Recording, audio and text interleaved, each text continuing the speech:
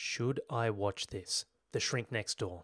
Anchorman duo Will Ferrell and Paul Rudd, who was recently announced as the sexiest man alive at the age of 52, well done Paul, have reunited in Apple Plus's psychological comedy drama series The Shrink Next Door. Seriously though, Paul Rudd looks like he's in his 30s. He is doing very well. 52. Insane. Anyway, the series retells the crazy true life story of a psychiatrist, Isaac Hirschkoft, who takes advantage and implants himself into the life of his patient Marty Markowitz, played by Farrell. Things escalate as time passes, and while Marty initially sees some improvements to his struggling self-esteem, he is also blinded to what he thinks is professional help as his problems are replaced by even bigger ones. What is good about this show? Farrell and Rudd are a great duo, and the chemistry comes across as very natural.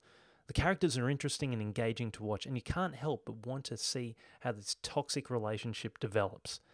The show is well written and progresses the storyline with a mix of quirky humour and drama to keep you well entertained.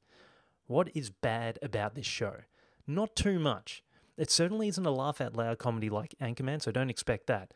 But just like watching football players trying to act in cash converters ads, be prepared to feel really uneasy as the show progresses, especially knowing it's based on a true story. The big question, should I watch this?